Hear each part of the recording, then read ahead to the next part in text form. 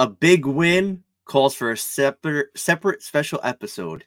Welcome to the Talkin Heels podcast. I don't think you need us to tell you, but Carolina is coming off a double overtime victory over Duke on Saturday night. And of course, we're here to cover it. The guy to my right, Jordan Falls. I'm Nick Delahanty.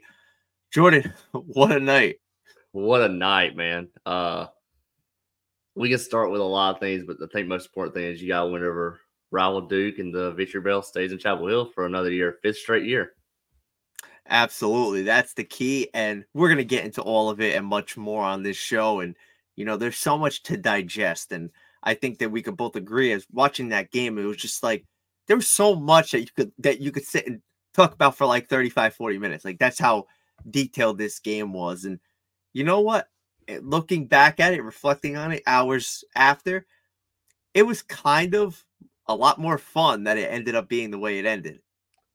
Oh yeah, I think you saw that post game. ACC Network hung around and showed the atmosphere in Kenan Stadium. I don't know if there's anywhere else you'd rather be than Kenan Stadium last night. It was a legit party. It felt like after a basketball win over Duke. Like Storm Franklin. Well, they stormed the field, and you can say what you want to, but it was senior night. A big win. Drake's probably last game, and this freshman class started their college careers with the COVID year where they had the pandemic and didn't get to go to games for their first year. So let the kids have fun, let everybody party, and you're 8-2.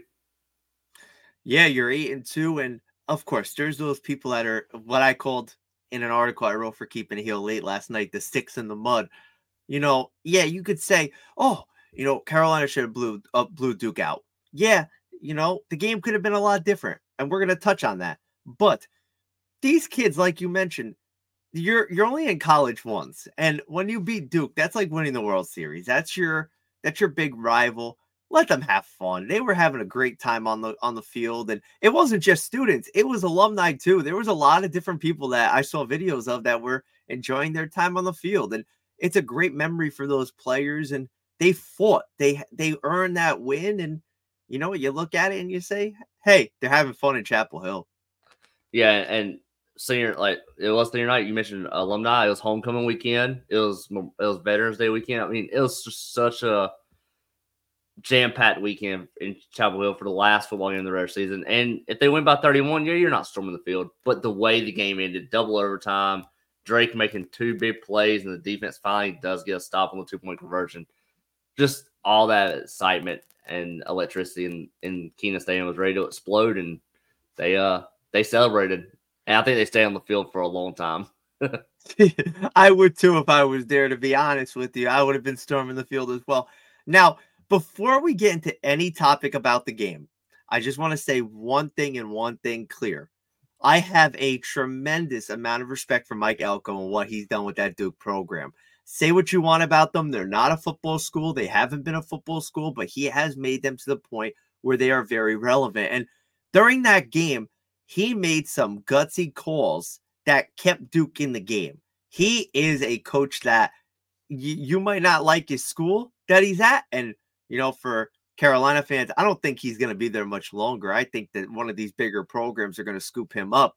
But you have to respect what he's done with that program, especially what he's done with this year's team, especially without his star quarterback. Mike Elko coached circles around our coaching staff last night, and we'll get more into the play calling a little bit. But, the onside kick, how we get fooled on onside kick 10 weeks into the season that we saw in week 1, I have no idea. And then the fake punt and it just felt like every time that Carolina was on the verge of putting the game away, Elko dug into his bag. I was like, all right, let's pull this out. And, I don't think he'll be at Duke much longer. It sounds like Texas A&M has an opening. They might be going after Mike Elko. Who knows? But hell of a coach. Gutsy play calling last night. But when you're on your third-string quarterback and you feel like you're out-talented or outmatched, you have to make those plays or make those play calls. And you have to have the guts to do it, and he did. He really did. And let's start from the beginning because that's the obvious place to start.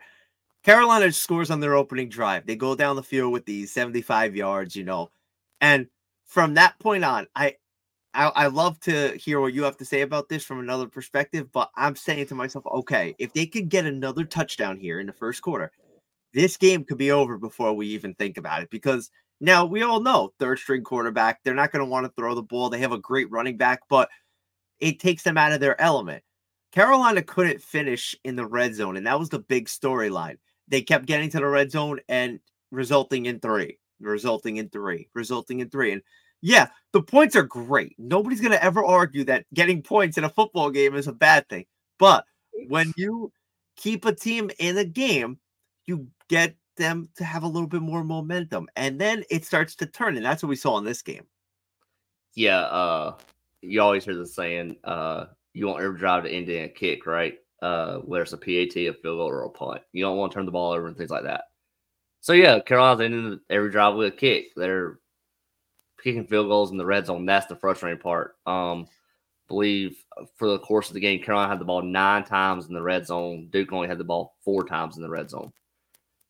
When you look at those numbers, this should not have been close. And then I forgot what it was. I know Burnett had 6 field goals, and one was the game-tying field goal there at the end. But like one time we're thinking that with the Philadelphia Eagles and going to go tush-push style with Drake and the offensive line, do it 2 plays in a row from the one and didn't get in. Drake is a phenomenal quarterback, but he's not Jalen Hurts. He doesn't bench 600 pounds. They don't have the Philadelphia Eagles offensive line in front of them. You have the best running back in the ACC, arguably the best running back in the country, and he doesn't get the ball from the 1 yard line back-to-back plays there early. And then, so you go up 7-0, and then you settle for back-to-back field goals, and you're still up 13-0. You're like, okay, well, still can't complain too much. It could be 21, but you're still up 2 possessions.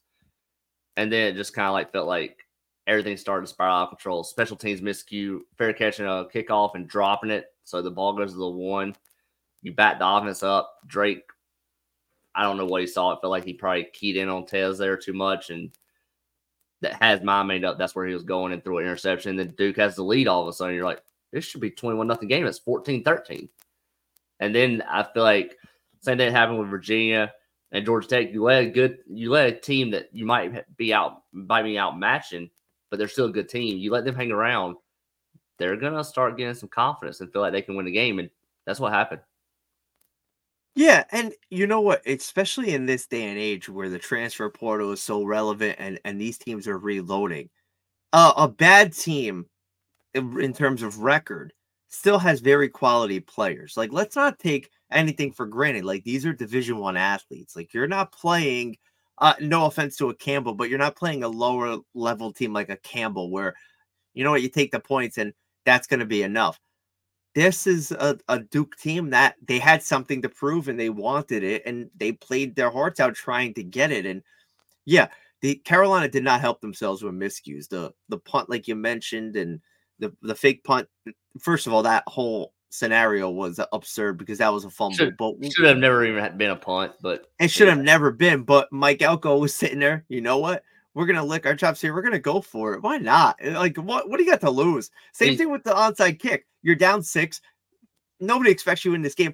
Why not? Yeah, well, and on the fake punt, you're like, we probably shouldn't have the ball anyway. So does it matter? Like, yeah, exactly. They would have got if you miss, they get the ball where they were supposed to get it anyway. Like, it wouldn't have been that big of a deal. Yeah, it's the whole scenario. Duke's a good football team. Even without Riley Leonard, they're a good football team. Obviously, with Leonard, they would have been a lot more of a challenge. And Carolina might lose that game against Leonard. But, I mean, Duke's played Notre Dame really close. Went down to the final drive there. And then had Florida State in a tight one early third quarter. Again, without Leonard in the second half. And then at Louisville, they lost to Louisville. But Louisville's a good football team who's likely going to play for the ACC championship. So they played the opponents. Yeah, it's not like their schedule is weak and their record is, because of who they play. But when you look at the red zone for Carolina, I feel like they are missing such an element that they could use. And I have to hear your take on this because I'm going to throw something at you that, we always sit here and we're talking about how could they improve in the red zone? Obviously, giving Omarion Hampton the ball is a big part of that. Like, obviously, he's the guy. But when you get to the goal line, there's going to be times where they're going to key in on that center of the field because they know it's either going to be Drake up the middle or it's going to be Hampton up the middle. Why not put the freshman Chapman in at wide receiver and do some end arounds? He's the fastest guy in the field. Give a different look.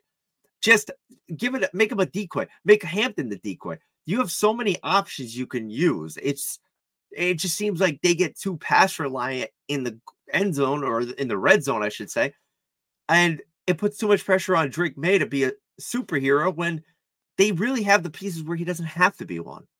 Yeah, absolutely. And I feel like you saw a little bit with Phil Longo last year. Like they got the tight ends more involved with play action to the running backs and hand a tight end in the flat or giving Drake a read pass option where he can hand it to the running back. He can keep it or he can toss it to the tight end or a receiver. Feels like that's gone backwards. And Jake Lawrence on Twitter gave us some red zone numbers early this morning. Carolina's been in the red zone 51 times and has 32 touchdowns, 63% touchdown to field goal ratio or touchdown red zone ratio. That's 58th in the country. However, they are scoring when they're in the red zone. They're not turning the ball over. They're scoring 92% of the time when they're in the red zone. So they're ending in kicks. But again, you're leaving every time you kick a field goal, you're leaving 4 points on the field. And that's 18th in the nation, but you got to do something to get involved there. I don't know why we're getting tricky. Like the fourth down to Nesbitt there after the QB sneaks. Nesbitt wasn't even on the field, so it was a illegal substitution. But then you still try to do something crazy there. I'm like, either line up and run it with Hampton, who falls forward like every play, it feels like, at least 2 yards. I think he's been tackled for loss for a total of 8 yards this year, which is saying something with the offensive line, which is not good. I think he's being contacted within 2.5 yards of the line scrimmage. So Hampton's just a dominant force and a dominant back, which you called earlier in the year. You wanted Hampton to be that guy, and he has been.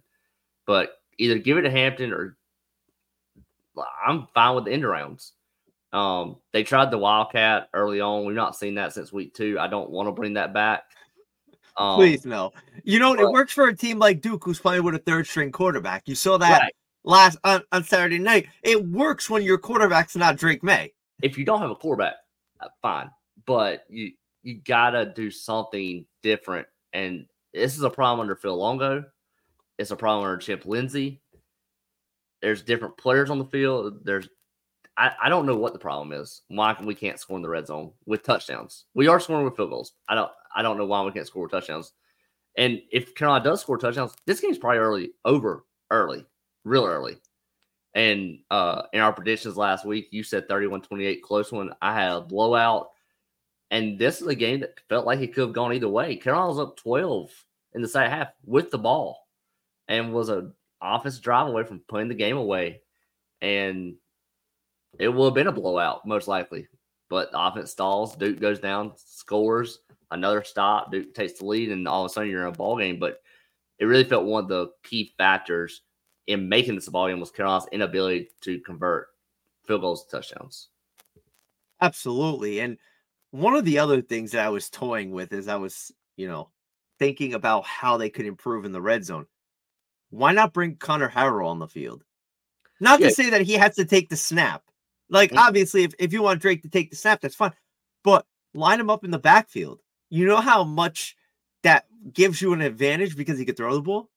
Yeah, I mean, you saw his speed last week against Campbell, right? And it was Campbell, but his speed is his speed. And I think it was at 22 miles an hour. I mean, run him, Drake, and Hampton in the backfield. You think you would confuse some teams? Giving Drake the option to hand to Hampton, hand to Harrell. If he hands to Harrell, Harrell can throw it.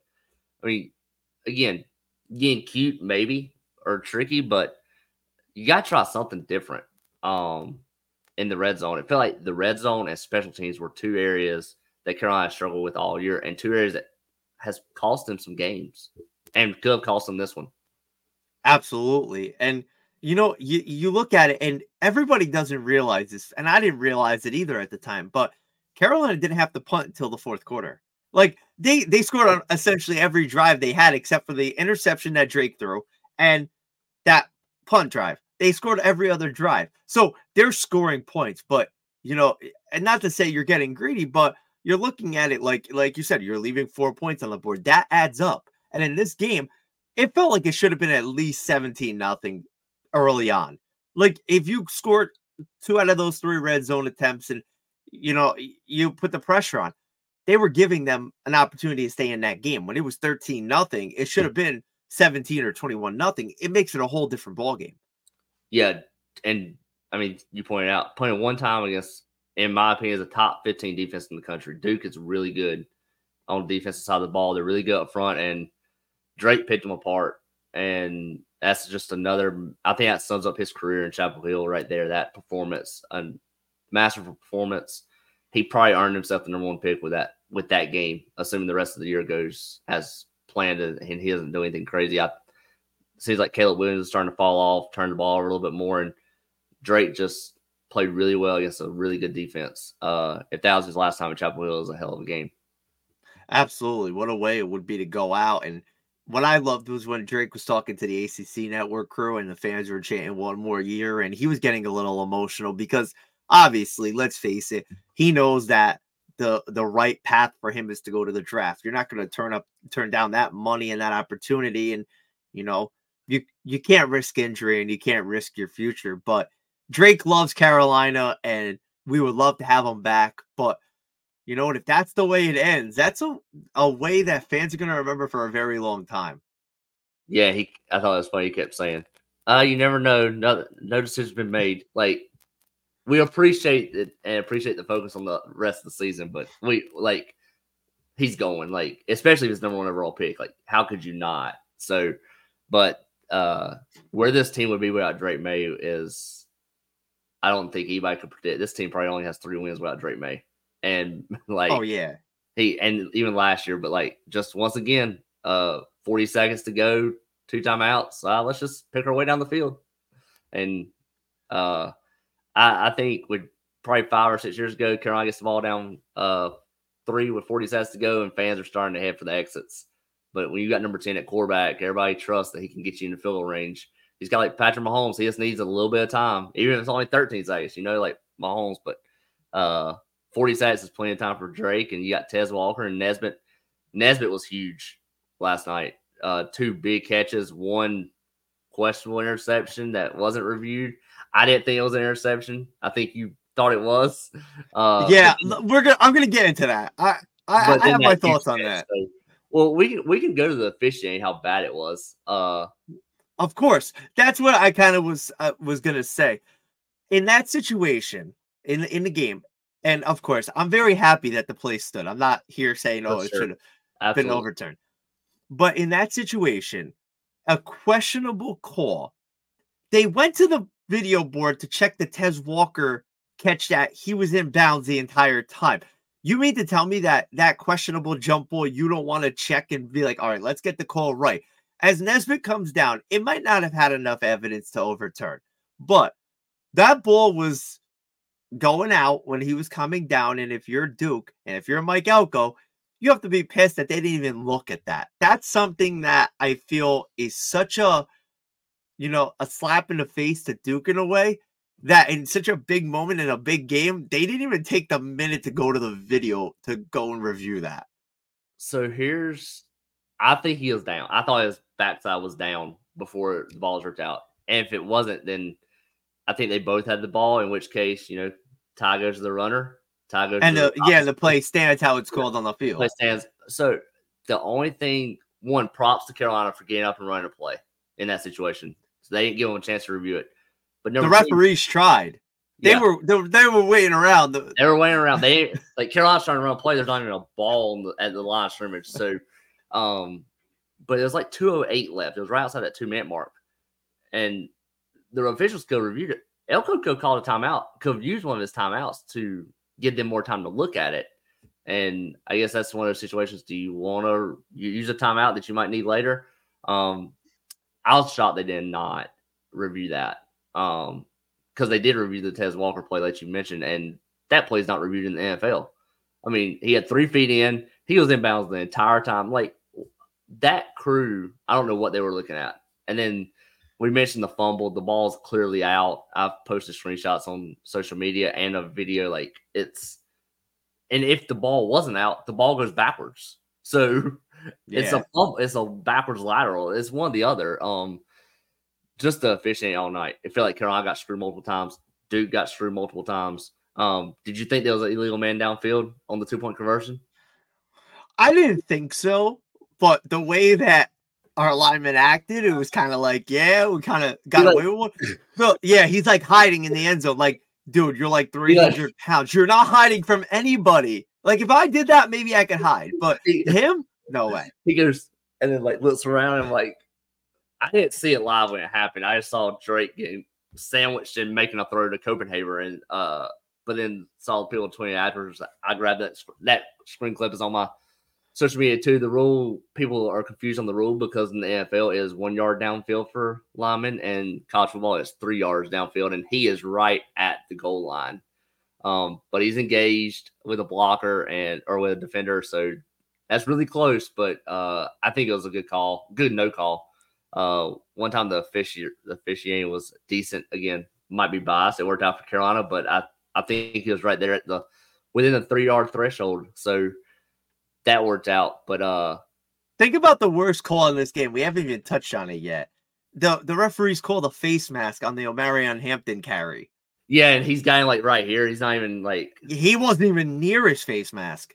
Yeah, that one was that was bad. And you know what? I get it from both sides. If it was Carolina, I'd be fuming. I would be mad. Same thing with the Nesbitt play. Like, at least go to the video. Like, if you could tell me, there's not enough evidence to overturn it, I could live with that. But at least review it. Here's the thing, too, with officiating. And this probably doesn't matter so much from the Duke point of view as it does from the Carolina one, because Duke doesn't care about the other games. But we've seen Carolina get screwed on officiating against Virginia and Georgia Tech with holding penalties that were just for blocking. So many bad missed calls or calls that went against Carolina those other two games and losses. So going back to the App State game, Huzzy made a play in double overtime that App State fans argued was a defensive pass interference on 4th down. So at the end of the day, it probably all evens out. But like, obviously for your opponent, which in this case is Duke, they don't care what happened against App State or Virginia or Georgia Tech. From our standpoint, we got robbed of plays against those teams. Well, it comes back and evens out, I guess. But the officiating for the ACC has been awful all year. It's been awful. Every game I watched 3 ACC games this weekend. Louisville, Virginia was bad. Storm Duck got away with a pass interference at the end of that one. And a face mask. Yeah, Storm Duck got away with both of those. There was he didn't get that call in Carolina. Nope. And there was an unnecessary roughness on Louisville that they picked up. They picked up a holding flag on Louisville. Yesterday in Miami, Florida State, Jordan Travis is clearly sacked in the end zone for a safety, and they ruled him out at the 1.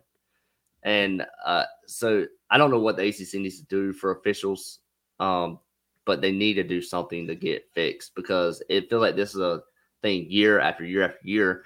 And for a conference that is starting to take a backseat in basketball a little bit and trying to get put their blueprint on college football, you don't want the officials to overtake games in situations where you got teams fighting for college football playoff contention, ACC championship contention, and you got teams that you want as many teams as you can in the college football playoff rankings, and you only have 3 right now. But you don't want you don't want to be favoritism toward those teams, but you also don't want a team to lose like Carolina because of bad officiating either. So just the officiating all around is bad and needs to be fixed. But it worked out for Carolina in the end. They survived. Felt like Drake May and Omarion Hampton carried them. They dragged the coaching staff to the finish line because the coaching staff was so horrendous last night. So, on that note, how are you feeling after this win? Obviously, as from the fan perspective, you're thrilled that they win that game. And you know what? How it happened? It happened. We live with the stress of it as it is. But from looking at it for the next 2 weeks kind of perspective, what's your take on how you feel about this group heading into the final 2 weeks of the regular season? I feel like this is a good football team. I feel that they can finish the season strong. Next week will be tough. In Death Valley, road game, be on ABC. It'll be a tough game. and then State is State. I feel like there is the potential there to finish 2-0 and finish the season at 10-2. The concern is the coaching staff. I trust the players on the field. I don't trust the guys making the play calls on either side, defense or offense. So I am still keeping my optimism high. I had put out an article on Keeping It Hill that Carolina was basically eliminated from the college or from the ACC championship race. Apparently, that is not true. So we will work on figuring out what scenario that is this week that they can still get in. I don't think it's possible. I do know that Carolina has to win out and that Louisville has to lose to Miami. Other than that, there's some other things that have to happen. We just don't know what that is yet. Without these divisions, that gets very confusing. I don't know if there will be anything done in the next 2 weeks on the coaching staff or any adjustments made, but the all season has to have something change. Either mostly more so on the defensive side of the ball. Obviously, you giving up 45 points to Duke to a third string quarterback is horrendous. I get if you're in a 16-13 game against the number 15 defense in the country, but not 47-45 shootout. So, yeah, I think they're going to finish strong. I do see a scenario where they finish 10-2. I have to agree with you on the optimistic part of it. I do think that when 10's under center, you could do anything. And, there's only certain quarterbacks you could feel that way about. And Drake has just proven that. And Omarion Hampton's been amazing. Tez Walker's been outstanding. The thing that concerns me is the defensive side of the ball. Because I texted you and I said Swiss cheese. At some points they were like Swiss cheese. It's been a common denominator. And early on in the season, we thought that they fixed this, that they were looking better, and then all of a sudden it just goes back. I think Gene Chizik might be on the hot seat. I don't know how you could go into a year 3 the way that they've been playing, and I don't want to speculate on that. Obviously, we have time for that, but I really do think that the coaching staff has to do something to put these players in a position to win games. Dabo Swinney's going to outcoach them if they show up like they did against Duke. 100%. It's going to happen. And I love Mac Brown. I tell you that all the time. But something has to change. And whether it's red zone efficiency, go back to the drawing board. Like, try something different. Clemson's not going to bow down at the goal line if you get into the red zone. They got some big bodies up there in the front seven. I just feel like this team has the potential to be 2-0 down the stretch and finish 10-2, like you said. But I also could see a situation where they disappoint us again. There's no way to tell with this group. And yeah, I'm going to be optimistic. Be like, yes, I want them to be 2-0. I think that they're going to do it. But that little part of me deep down is telling me, don't get your hopes up yet. Yeah. That's the biggest thing is I think you hit that on the head. Like, they could be 10-2 or they could be 8-4. I don't see a scenario where they finish 9-3. I think they're either going to win these last two or lose these last two. Because I feel like they lose to Clemson, they'll spiral out of control against State or vice versa.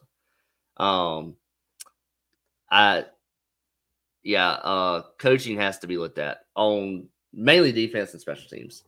The one thing, so Chizik early, I think, fourth quarter, we got a sack on Loftus on like the 25, on their 25. Like, it became like 2nd and 15. Oh, yeah. We brought pressure. And after that same drive, we dropped 8 the rest of the drive. And he cut us up, like you said, Swiss cheese. I'm like, why don't you continue to bring pressure? And because you had him on his heels, and he ended up going down and scoring a touchdown to take the lead, I believe. And 2 times they had a run outside of the zone run where their running back was 1-on-1 with a DB. 2 different DBs each time. I think it was Chapman and Biggers.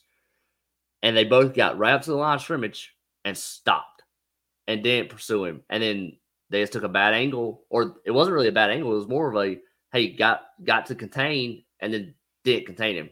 And they stopped moving toward the line of scrimmage, and he beat him to the edge. And it's just faster.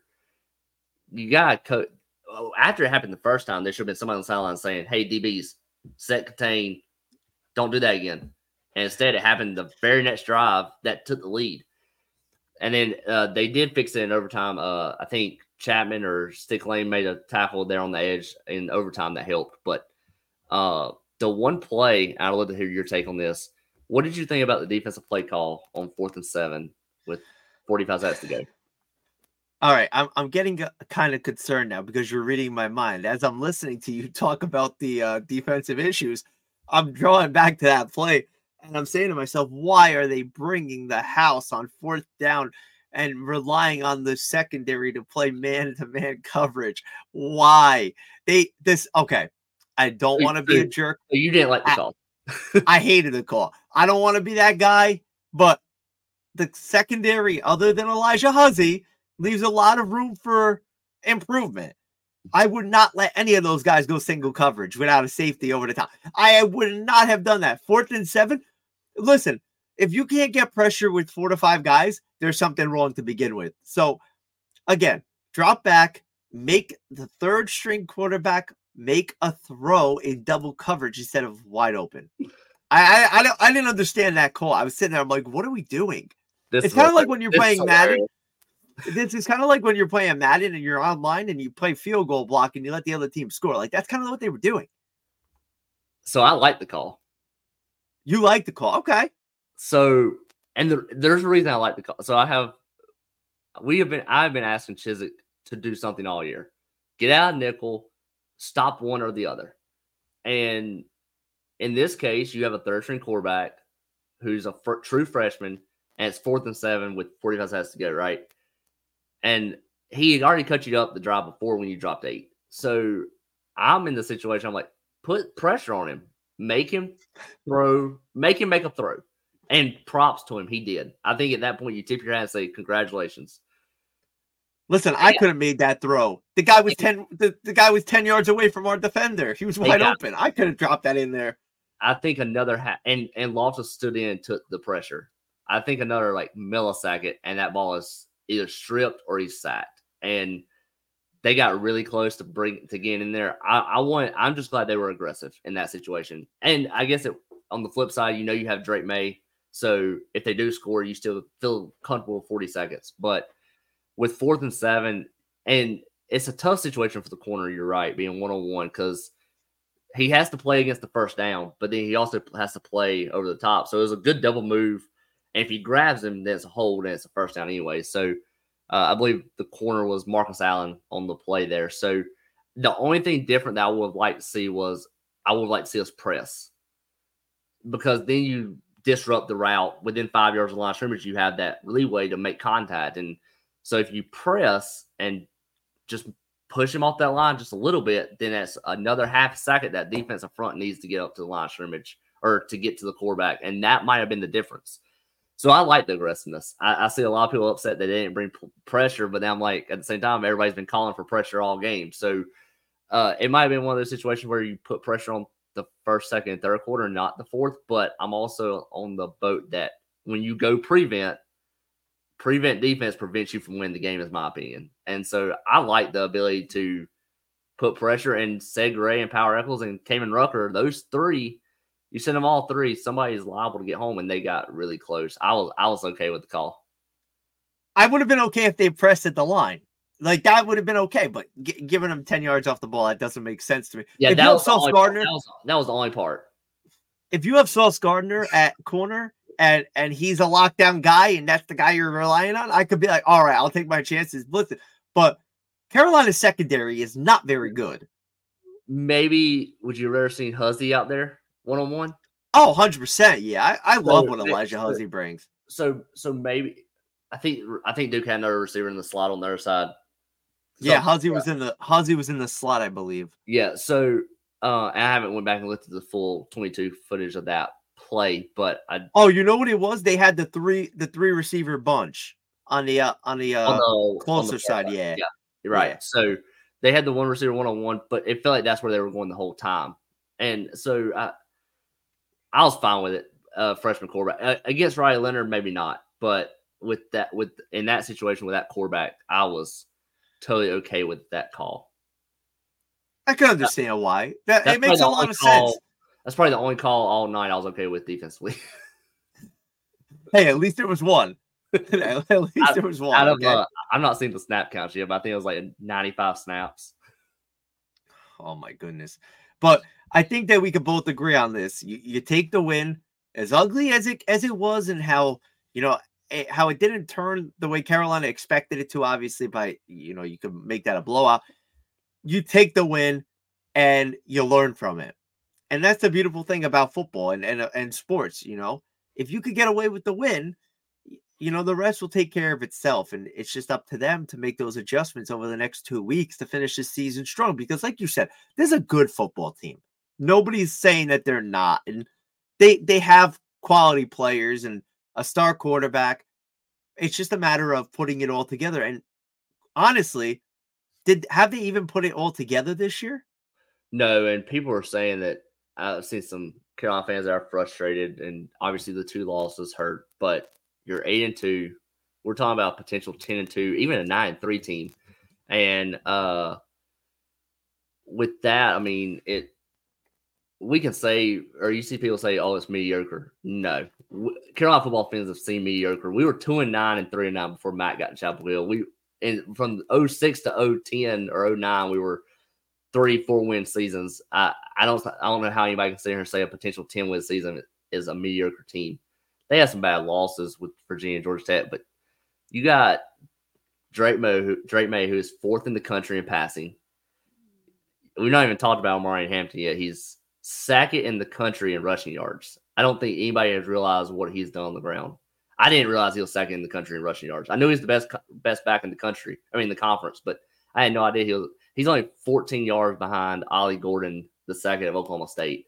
He has 1,236 yards. And last night, I think he had 31 carries, or he ended up with more than that. 39 maybe. I got the box score right here for you. 31 carries. 31. And then 8 receptions. So he touched the ball 39 times, and he was on the field for probably 91 plays. So you asked we talked about earlier in the year, workhorse running back. That is workhorse. Almost 40 snaps, or almost 50% of his snaps, he touched the ball. And he had 170 yards rushing, 169, 5.5 yards a carry. I feel like every time he touched the ball, he was getting 8 to 9 yards a pop when you throw in the receiving. So I've already talked about it. He doesn't get tackled for loss despite the terrible offensive line. He is a workhorse running back. And what's crazy is he's not eligible for the draft. He'd probably be a first round pick this year. Oh, absolutely. You look at guys like Brees Hall, and running backs are not valued the way they used to be in the NFL. Like you're not looking at the Darren McFadden days or the Reggie Bush days where those guys were going in the top 5. Teams are going running back by committee, but they are valuing them early on in that 2nd round where they're kind of on the fringe of being a first-round pick. Hampton, to me, is a day 2 guy. If you look at him the way he's been playing, he's an early 2nd-round pick to me. You saw Javonte Williams a couple of years ago go in that 2nd round, and he's right up there. Hampton might be better than Javonte was at Carolina. I agree. I mean, it might be a little early, and Javonte had Michael Carter, the duo, but I don't know that we've had a workhorse running back like this in 10 years. No. And like you said, Michael Carter took a lot of the load off of Javonte too. Like, what could Javonte have done if it was just his backfield? And you look at what Hampton's done, and I like to say that I was right at the beginning of the year because I thought that he was the guy. But man. I like to take the credit for that, but I just saw something in his game where I just loved it. I love the way he runs, and like you said, he runs forward. That's the biggest thing with running backs. He's not a guy who's going to dance in the backfield. He's going to come at you, and he's going to get you yards. He's going to get you anywhere from 2 to 75 yards. He's that kind of guy, and it's just reliable. Well, have we seen a guy at Carolina take such a big jump from their freshman to sophomore year, or from any year for that matter, from a previous year to the next year? Hampton has taken. I mean, last year he couldn't hold on the football. He wasn't reading the gap. Like it just felt like he was just getting the ball and running straight and running as fast as he could instead of being patient, finding the holes. And now you see him. He might stutter in the backfield. He's not going side to side. He's just looking for that hole. And when that hole's there, he hits it and hits it hard. And he is phenomenal. I don't know that we've seen a running back or any player for that matter take that big of a development from year 1 to year 2 or from any year for that matter. Yeah, and it's a testament to what he's done in the offseason. You know, he went back to the drawing board and said, look, this is what I need to work on. This is how I need to improve. As a freshman, we get it. You come in, you want to make an impact. You want to be that guy. And you're running full steam ahead, trying to find that hole to go 75 yards down the field. Carolina doesn't need that. Carolina needs him to be consistent. And that's what he's been this year. And he's hard to bring down. He hustles through the line, he finds that hole. He's a much smarter football player now.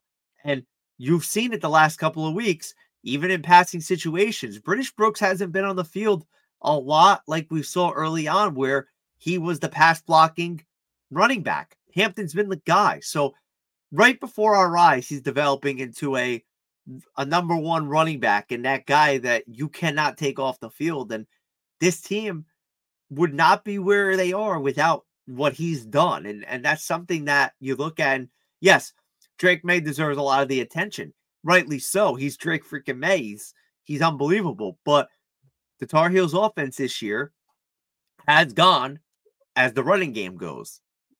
Yeah, absolutely. It opens up the passing game. It helps Drake out. We wrote about it in the preseason. One of the 5 most important players or positions for the team this year.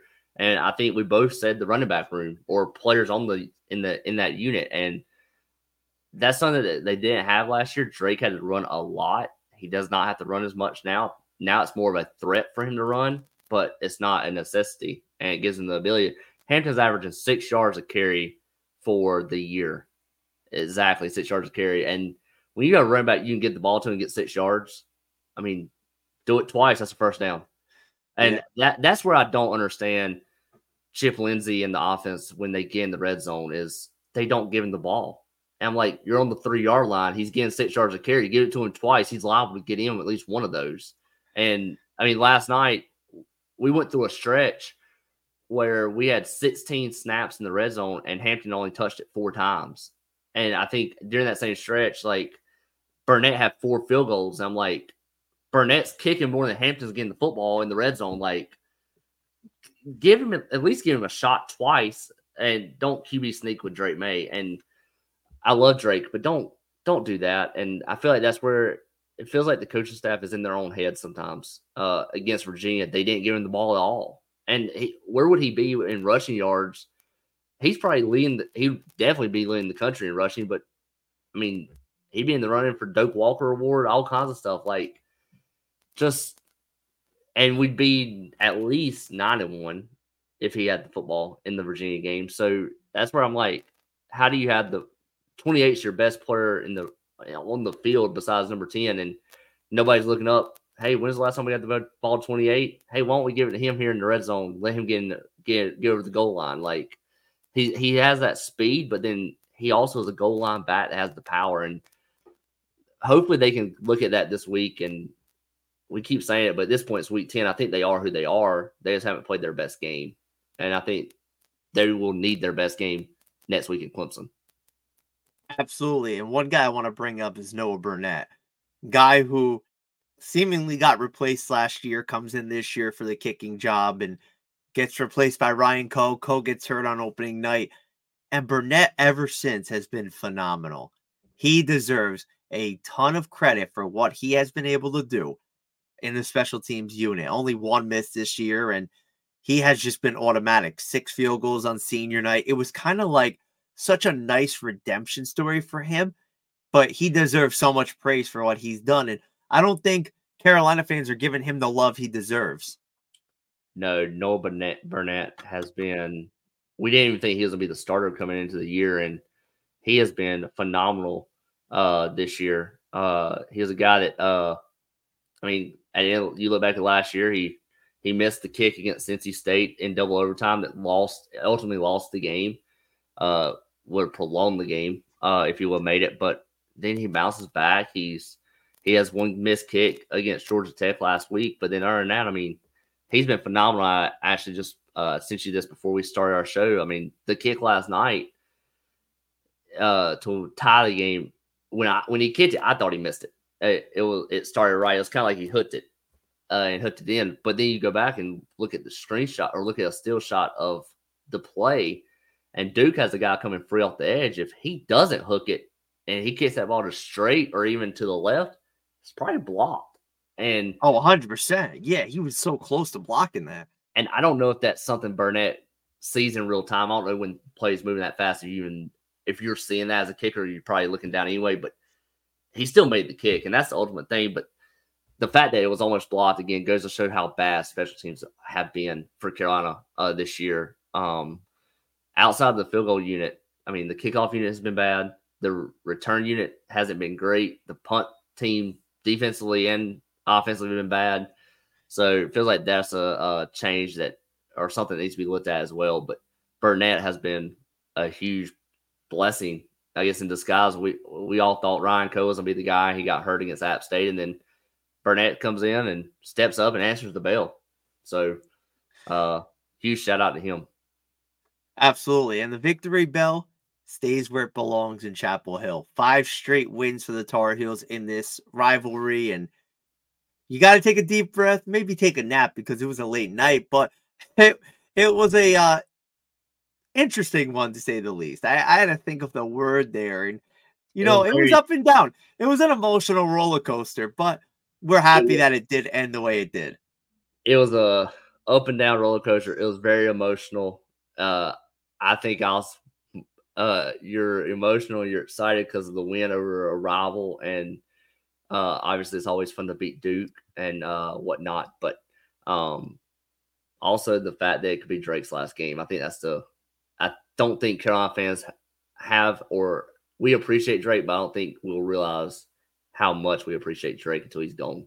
And that's the biggest thing. I wish he would Walt just so everybody can say thank you. But if he comes back, hey, I won't say no. I don't think anybody would. I think Carolina fans would be jumping for joy, but there will be time to give Drake his flowers. It won't happen in Keenan, obviously, and you would have loved to have seen that ovation, but there will be time to honor and respect what Drake May has done for this program. And I give him a lot of credit for how he's handled this situation, because a lot of guys would have just said, you know what, I'm going to declare for the draft, I'm going to walk. But Drake sees the bigger picture. And for him, he's worried about the logo on his uniform, not the name on the back. And yes, the name on the back is the legacy, and it's going to last for a very long time. But he truly, genuinely cares about this program and about the guys within it. And it's not about him, and he understands that. And I think that's part of the reason why he's going to be one hell of an NFL quarterback when he does decide that it is time to take that next step. Yeah, Drake will be back in Chapel Hill. You said it. He said it on ACC Network. He loves Carolina. His family loves Carolina. We've already seen Sam Howell come back to Chapel Hill several times and been at games. So Drake will be back in Keenan and get to be recognized, and that'll be a very cool moment for him, and everybody can thank him what he's done for the program. So moving ahead to Clemson next week, you got any predictions yet? Looking ahead to the Tigers? I'm just trying to digest last night. I need some time here, my friend. I can't. I need some time. Listen, it was a late night. We were up working late, getting ready for basketball on Sunday, and it's another long day, man. We got men's basketball, I got women's basketball, and then to top it off, they put the Jets on prime time. This is my favorite time of year, when football and basketball overlap, and it's even more fun when you're winning football and basketball games. So, yeah, it's exciting for sure. We might do another show later in the week to break down the Tigers and whatnot. Oh, yeah, we'll be back to talk about basketball as well, our normal time slot. But, of course, when a game like this happens, you got to do a pod. Oh, for sure. I mean, you can't beat your rival. Man, how about a weekend? What a weekend for Carolina fans, and what a weekend for to hate Duke, right? Nice little 24 hour, or a little over 24-hour period between Friday night and Saturday night. Basketball got Caleb Love winning the Cameron Indoor again, and then Carolina football knocks them off in classic fashion. So, I mean, 2 years in a row that they're not being able to stop Drake May there at the end of the game.